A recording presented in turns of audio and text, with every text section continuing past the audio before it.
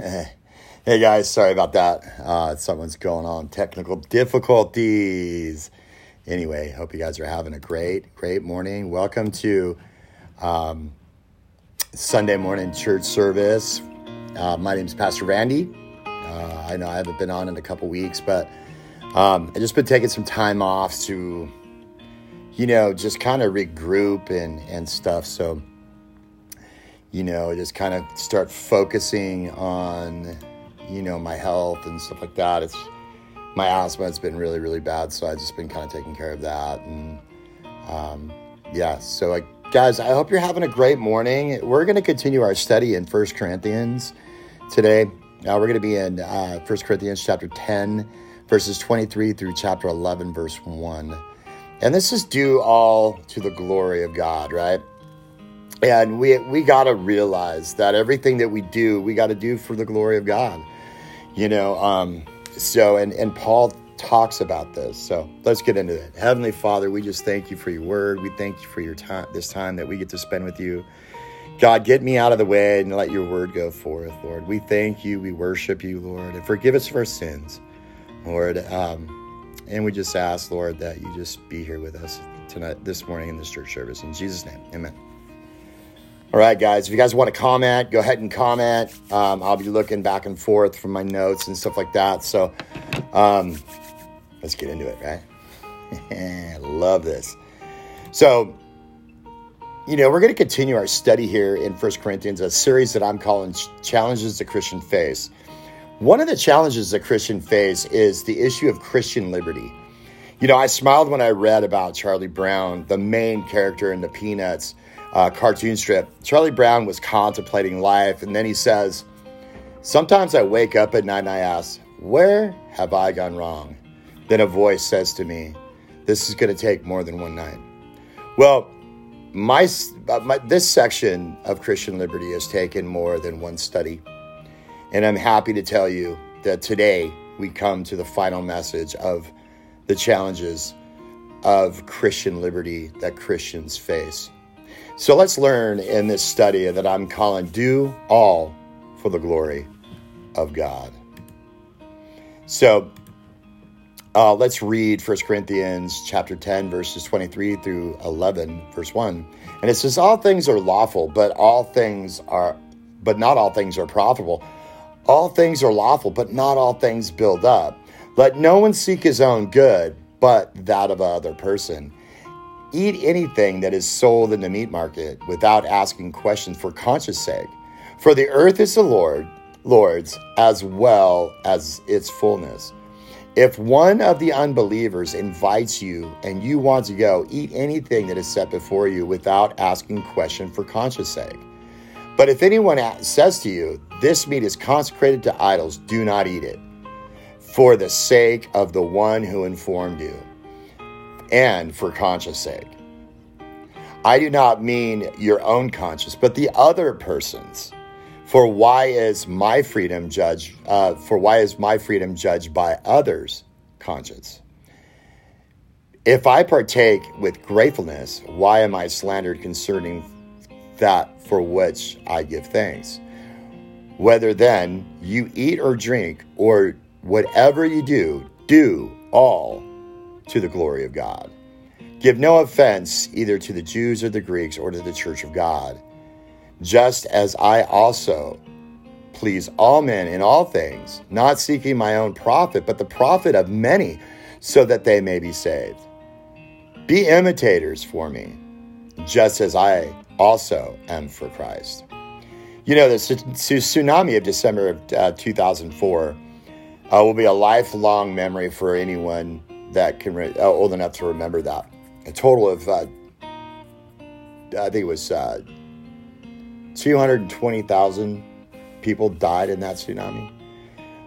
One bright spot on that tragic day was highlighted on one of the covers of French children's magazine, Mon Coton.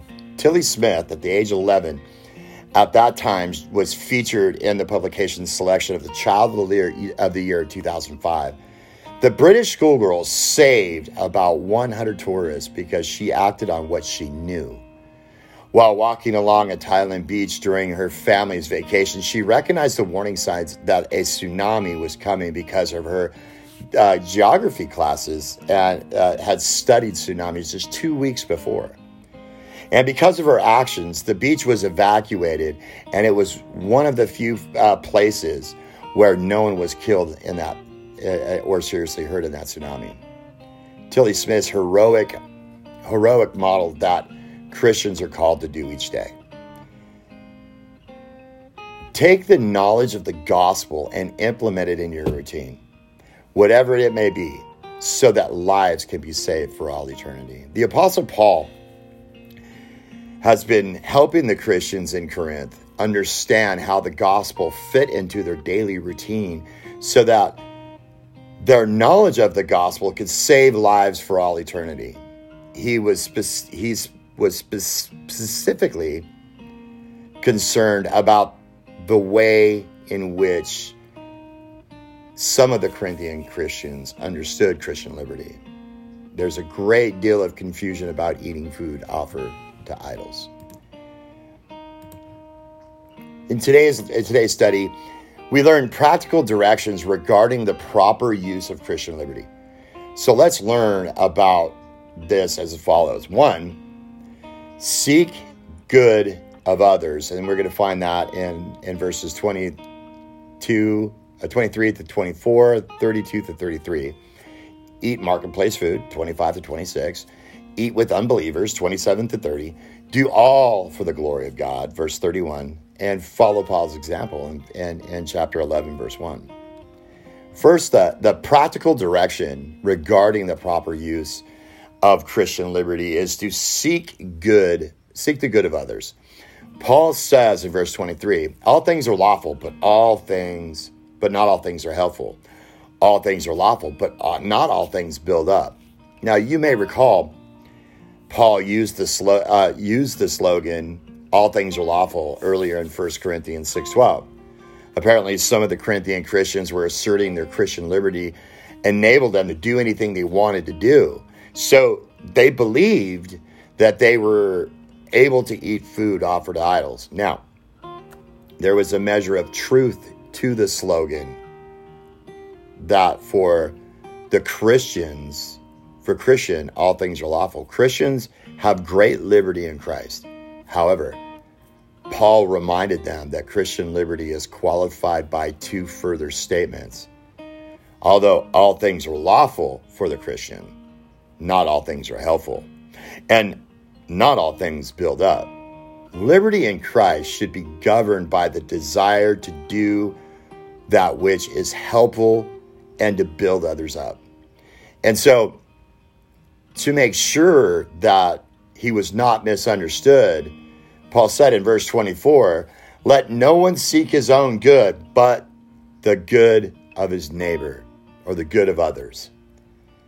See, the purpose of Christian liberty is never self-serving, but it is always other-serving.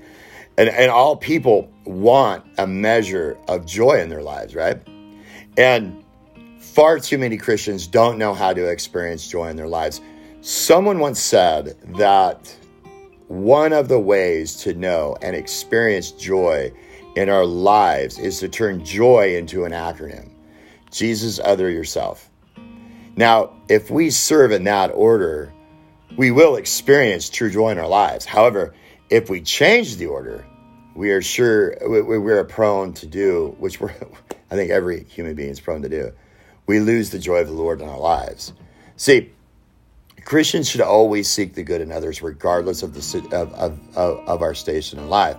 This is illustrated during the annual Alfalfa Club dinner in February 2011, where the elite of the Washington, D.C. saw a dramatic demonstration of servanthood. This black tie event at the White House, senior advisor Valerie Jarrett was seated at the head of the table.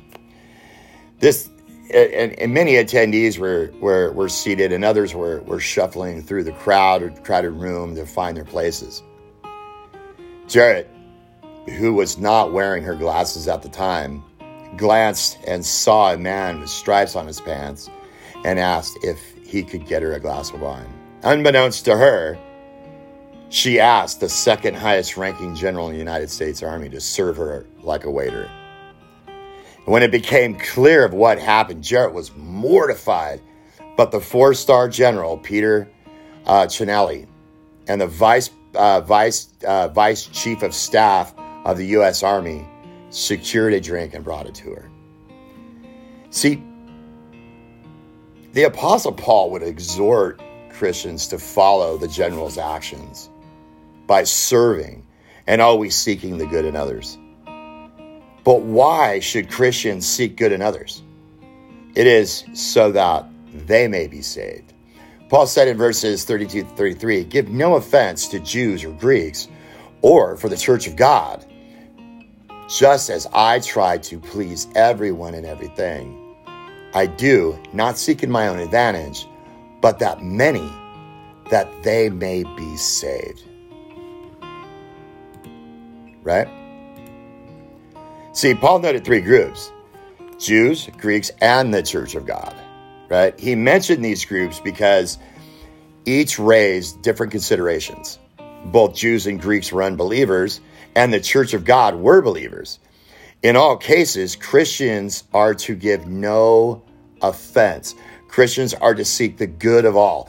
And the reason is that they may be saved. In other words, everything that Christians do must be with the eye to bring them to faith in Christ.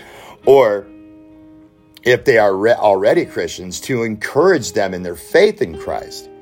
The ultimate good of others is that they may be saved, as for the unbelievers.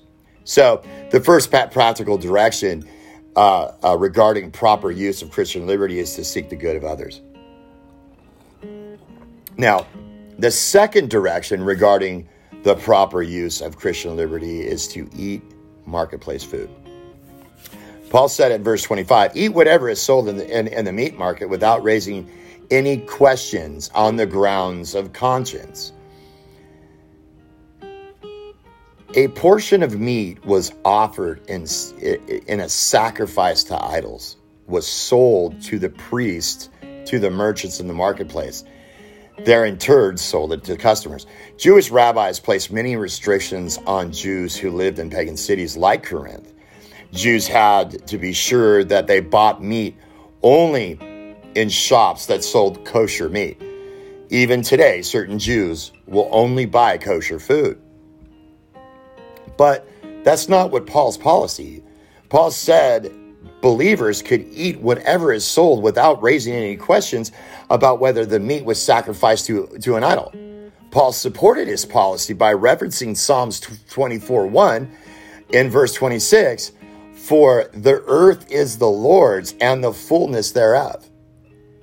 Jews quote Psalms 24:1 prior to eating any meal, so they're familiar with the verse. Paul used it to assert that anything in the earth belonged to the Lord, and believers are now to receive anything from the Lord with a grateful and thankful hearts. All of the Old Testament dietary and ceremonial laws regarding what could not be eaten were done away with in the New Testament. Christians are free to eat anything. Practically, that means that it's no such thing as food that God has said is prohibited to the Christian. We do not need to abide in any kosher laws. And of course, we would be wise to follow sound advice in nutrition and diet for the sake of your health. But God has not forbidden any food to the Christian. So the practical directions regarding proper use of our Christian liberty is to seek the good in others and to eat marketplace food. The third practical direction regarding proper use of Christian liberty is to eat with unbelievers. Not many Christians do this. They don't. They don't eat with unbelievers. They don't sit down and break bread with unbelievers. Oh, they're not Christians. Well, that's not what it said here, right?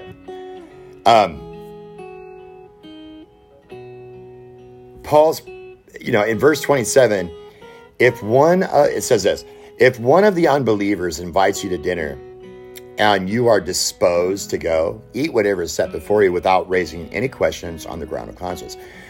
Christians serving as missionaries often likely encounter a situation like this. Okay, they are visiting of a home of an unbeliever, and food is set before them. And sometimes missionaries struggle to eat the food because they are not used to it or they don't like it, right? But Paul says, as a rule, Christians are to eat whatever is set before them. But the situation changes completely if someone says, this has been offered in a sacrifice. In that situation, Paul says, do not eat it. For the sake of the one who informed you and for the sake of conscience, I do not mean your conscience, but his. Verses 28b and 29a. What does Paul mean? Knowing that the food is offered in a sacrifice raised the issue of the unbeliever's conscience. Several reasons have been offered as to what Paul meant in this section, but it seems to me that the best explanation is that if a Christian ate food after learning that the food was offered to an idol, he would be encouraging the unbeliever to continue in his sinful practice of idolatry. But the unbeliever might think that there is really no distinction between his God and the Christian God, and that there is really no much difference between his religion and Christianity.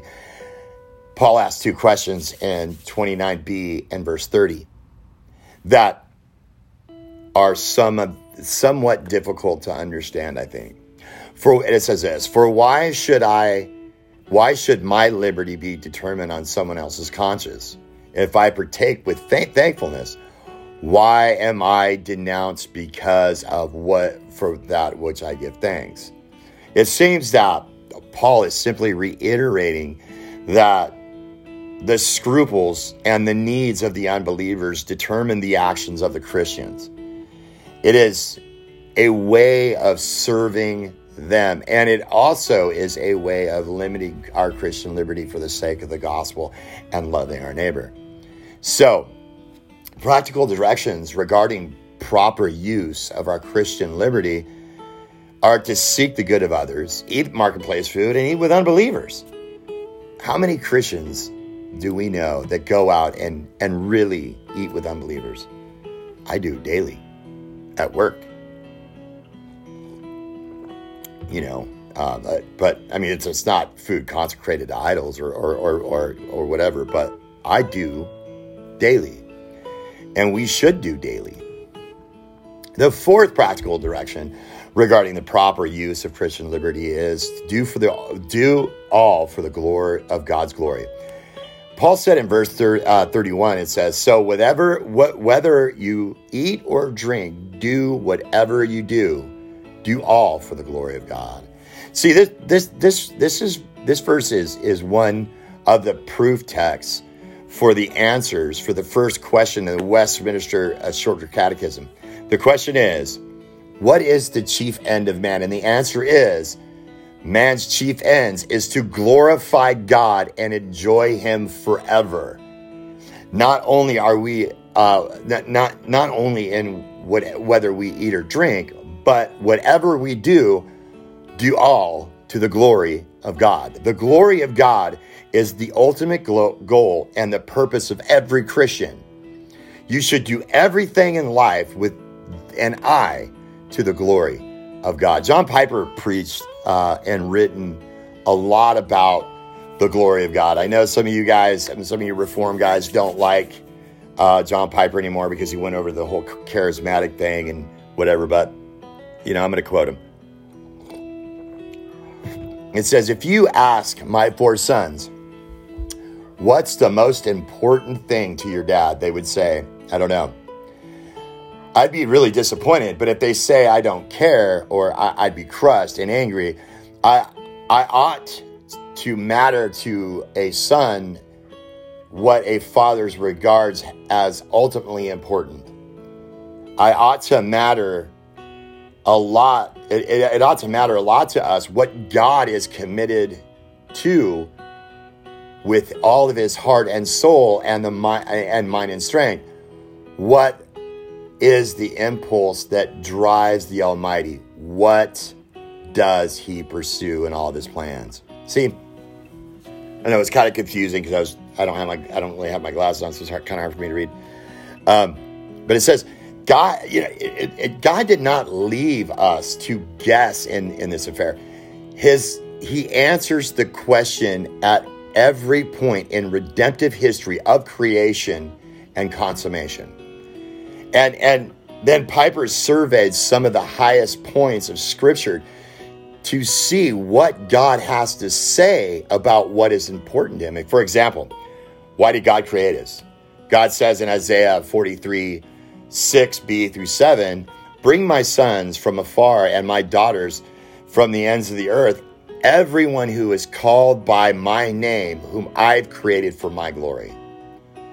And scripture after scripture points us to the truth that God has made us for his glory. And everything we do in this life is to ascribe the glory of God. So the practical directions regarding proper use of Christian liberty is to seek good in others, eat in the marketplace, eat with unbelievers, and do for all the glory of God. And the fifth practical direction regarding proper use of Christian liberty is follow Paul's example. Paul said in verse 1, chapter 11, be imitators of me as I am of Christ. See, Paul looked at his own life and saw that he had been consistent in the way in which he fulfilled his service to Christ, particularly in the area of Christian liberty.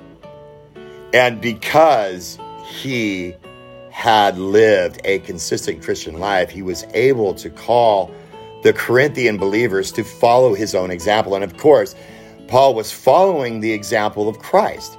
He gave up many liberties in order to serve others. In fact, Paul reminded the Philippians in Philippians 2, chapter 2, verses 5 and 8, of Christ's humble service when he said, have this mind among yourselves, which is yours in Christ Jesus, who, though he was in the form of God, did not count equally with God a thing to be grasped, but emptied himself by taking the form of a servant, being born in the likeness of men, being found in human form. He humbled himself by becoming obedient to the point of death, even death on the cross. And he did all this in order to save others. See, Christ's great sacrifice is a perfect model of love and concern for other Christians that Christians are to model and exercise in their Christian liberty. So the practical directions regarding the proper use of Christian liberty is to seek good in others, eat marketplace food, eat with unbelievers, and do for the other glory of God, and follow Paul's example.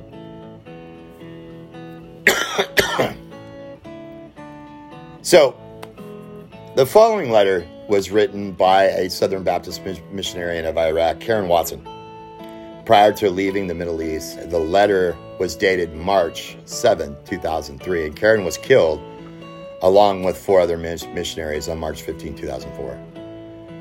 And this is the letter. Dear Pastor Phil and Pastor Roger, you should only be opening this letter in the event of my death. When God calls, there are no regrets. I tried to share my heart with you as much as possible. My heart for the nations. I was called to a place. I was called to him. To obey was my objective. To suffer was expected. His glory is my reward. His glory is my reward. One of the most important things to remember right now is to preserve the work. I am writing this as I am still working with the people group. I thank you all so much for your prayers and support. Surely your reward in heaven will be great. Thank you for investing in my life and spiritual well-being. Keep sending missionaries out. Keep raising up fine young pastors. In regards to any service, keep it small and simple. Simply just preach the gospel. Be bold. and preach the life-saving, life-changing, forever eternal gospel. Give glory and honor to our Father, the missionary's heart. Cares more than some think is wise. Risks more than some think is safe. Dreams more, some think it's practical. Expects more than some think is possible. When I was called not to comfort or success, but to obedience, there is no joy outside of knowing Jesus and serving Him. I love you too and my church family. In His care, Shalom, Karen. That is what the Apostle Paul wanted from believers. He wanted Christians to understand that we are to share the gospel so that unbelievers can hear and be saved. And sometimes Christians will limit their Christian liberty for the sake of the gospel to love, for the love of others. Can you say that about you and me? Can we limit our Christian liberties for the sake of the gospel? Are we there? Or are we just doing the next best thing because we got to go to work, we got to take care of our kids? Karen Watson lost her life. She was somebody's daughter. She was somebody's wife, I'm sure. But are you ready to go out and serve God with your life? With your life? I mean, are you? I know I am. You know, with today's society and what's going on in the church, and the church is so weak and all this stuff, it's coming to a point where pastors and Christians are going to have to make that certain choice. Are we willing to die for the sake of the gospel? Are we willing to be martyred for the sake of the gospel? Because it's coming to this country. I believe it is. Socialism and Christianity don't mix. Communism stems out of socialism. You know, I'm not going to get political here, though I'm a very, very political pastor. But I'm not going to get political. All I'm going to tell you right now is prepare. The end is nigh, and we must prepare. So I'm going to end there. So a couple announcements before I go. Guys, if you guys need prayer, please go to madefreechurch.org. We have a whole intercessory prayer team that prays over your requests daily, and we'd love to hear from you. And if you guys like to support Made Free Church, we could use your support. We want to open up a men's and women's home this next year. We want to get our own church building. We want to get offline so we can gather, and your support will help that. We are a 501c3 nonprofit church, and your help can benefit us in ways of helping and serving others.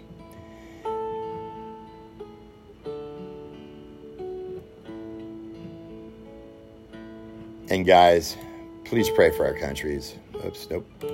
Please pray for our country. You know what I mean? Our country needs the prayers. Our country needs to repent. Just pray for our country, okay? Heavenly Father, we thank you for this time. We thank you for this opportunity that we get to spend with you this morning.